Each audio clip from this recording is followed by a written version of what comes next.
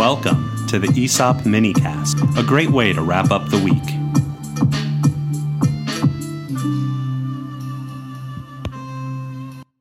Hello, my friends. Thank you for listening. My name is Brett Kiesling, and as it says on my business cards, I'm a passionate advocate for employee ownership. Today we are recording and releasing this episode. It's Friday, March 20th, and I want to share just two news items related to the national emergency to put in perspective for future listeners where we are in real time as this crisis unfolds. Just this morning, the federal government announced that they're moving the tax deadline from April 15th to July 15th, and all of the states who, by law, follow the tax deadlines, I know Pennsylvania does, I know New York does, so state and federal tax deadlines will now be switched to July 15th. Last evening, Governor Newsom of California announced stay-at-home orders to all 40 million of California's residents. So again, I'm not sharing those items out of all of the others for any reason other than kind of give you a data point in time at where we are as this crisis unfolds. What I do want to do today is share with you one story of a company that I think is handling things as well as possibly they can, and I'm really glad that I'm their customer, and I just wanted to talk about them for a little bit. Metro Diner is a national diner chain. It was founded in Jacksonville, Florida in 1992. It's got a couple of hundred locations, and one of them is in central Pennsylvania. It's on the Carlisle Pike in Mechanicsburg, PA. Regular listeners know that I have a home and office in central Pennsylvania and also one in Denver, and so I split my time between the two. I've traveled extensively for the last 5 years. I eat almost all of my meals in restaurants, and when I'm in Denver or central PA, I tend to pick a couple of favorites and I just go there regularly for breakfast or dinner, have the same thing all the time. Not exciting, but it works for me. This fall, I was in Metro Diner in, again, Mechanicsburg, and I was sitting at the counter. It was a really busy Sunday morning, and I was at the end of the counter just watching all of the cooks working together as a team, putting out plate after plate of food that looked great, and I was so impressed as a recovering Food Network junkie to just be sitting and watching the action. So I pulled out my camera to take a couple of pictures just because I thought it was really cool. After a minute, the managing partner of this location, Mark Spencer, came up to me. Mark and I knew each other at that point not particularly well. Mark knew that I was a podcaster involved in employee ownership. He thought of me very broadly as a business management consultant. So Mark came up to me and very concerned look on his face and just said, "Brett, is there a problem? I heard you were taking a couple of pictures and I just want to make sure, is there anything I need to address?" And I actually was a little bit sheepish, said, "Oh my goodness, Mark, no, I was so impressed with how your team's working that I took a couple of photos. I just thought it was really fun." So Mark and I chatted for just a moment, and Mark then went back to do his job. Almost immediately, my server came up to me, and she had a very concerned look on her face. She said, "Hey, I just saw you talking to the big boss. Did I do anything wrong, or am I in trouble?" And I actually felt very bad. I didn't realize at the time that me taking a couple of pictures would catch the GM's attention or the managing partner's attention, let alone have my server be concerned. I explained to her that everything was absolutely wonderful, that I was very impressed with her, the whole team, and Mark Spencer, the managing partner. And Candy said to me, "The world would be a better place if there were more bosses like Mark."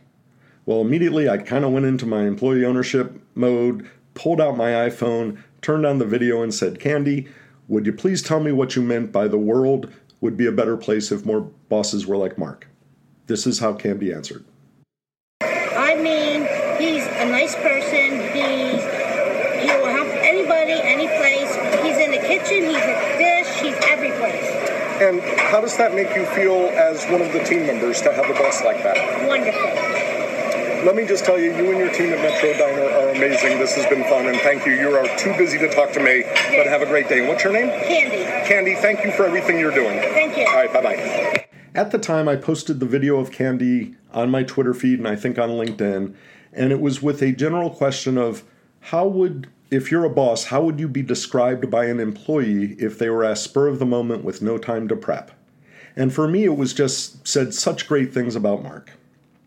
Well, For the last 6 weeks, I've been back in central Pennsylvania after spending much of the winter in Denver, and been going to Metro Diner again, and the kind of place where the servers get to know you. They'd stop, show pictures of their children, we'd have conversations, etc., and it really is a home away from home for me.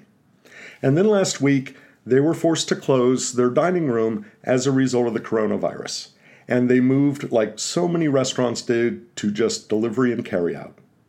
Well, Monday of this week, I went in and got carry-out breakfast, and one of the regular servers there was Jess, who was taking carry-out orders.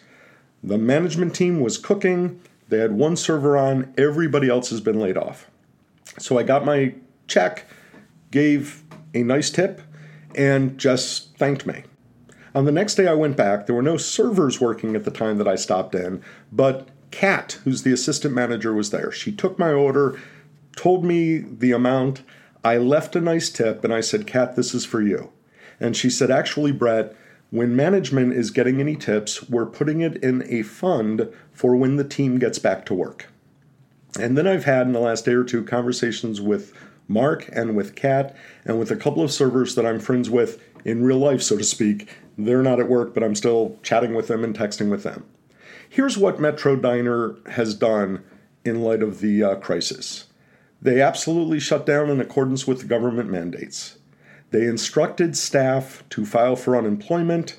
They let the staff know that they intended to reopen as soon as they were allowed to do so, and that they intended to have the team back in place. Now I want to talk about going above and beyond and the culture of Metro Diner as it relates to this crisis. They've reached out to many of their employees, this is the management there, to make sure they filed for unemployment. They have reached out to make sure that their team members have had groceries or have offered to help. They have looked at the team members as family members. And I know that a couple of staff members there, like myself, suffer from depression or anxiety on a regular basis, and they've shown the care to those to reach out to simply say, hey, we care about you. Meanwhile, on days when none of the servers are in working during the close and management receives any tips, I did speak with Mark Spencer today, and he said that they will either throw a party when the team gets back to work or take the team out somewhere, but all the tips that management receive are being earmarked to give it back in some ways to the employees. First of all, this is just so important on a human nature basis, and I'm so grateful that a place that I go to regularly is treating their team members like this. It's also really smart business. There are a couple of other restaurants in central Pennsylvania that I frequent. One of them in particular is a sub shop. They let the staff go with no information. There hasn't been any follow-up, and essentially the employees of the sandwich shop are kind of left to fend for themselves while the team members at Metro Diner continue to be looked at as best as possible. And by the way, Mark is very much aware when we chatted this morning, there's only so much he can do. One of the other things, when I told Mark that I was going to talk about this on today's podcast, Mark got a little bit sheepish, and he said, Brett, make one thing really, really clear. I'm very proud of how we're working with our team members, but it's on direction from the top. So in other words, Mark was careful to point out he's exhibiting these traits in his location, but it's hopefully not that different from what the company is doing, and I hope that's true. But here's how I think things are going to play out when the crisis starts to come to an end, and it will. Folks, if there's a lot of unemployment, people will shift jobs and that sort of thing. So the sandwich shop who didn't really look after their staff or take anything above and beyond saying, hey, we're closing our doors, good luck. They may get some of their team members back or staff members or employees. They may hire others just because there are openings. But I suspect that Metro Diner in Mechanicsburg is going to have essentially 100% of their team when it comes time to reopen. And I think that's going to be very important for two reasons. First of all, and now I'm talking strictly business for the first example, when you reopen, there's probably going to be a little bit of rust, a little bit of kinks, almost an opening day for a restaurant. Restaurants that have their entire team back, or businesses that have their entire team back, are going to hit the ground running because it's just back to work. But here's the other thing. At this time in national crisis, where people are scared, and regardless of what you think about the coronavirus, how it was handled by political leaders, either nationally or state, the fact of the matter is many people that I care about and other advocates care about, those who are least able to sustain a crisis, folks like servers, casino workers, hourly workers, that sort of thing. You reach out to these people and go above and beyond, and you let them know simply that you care, that we're doing whatever we can for you, and we care about you.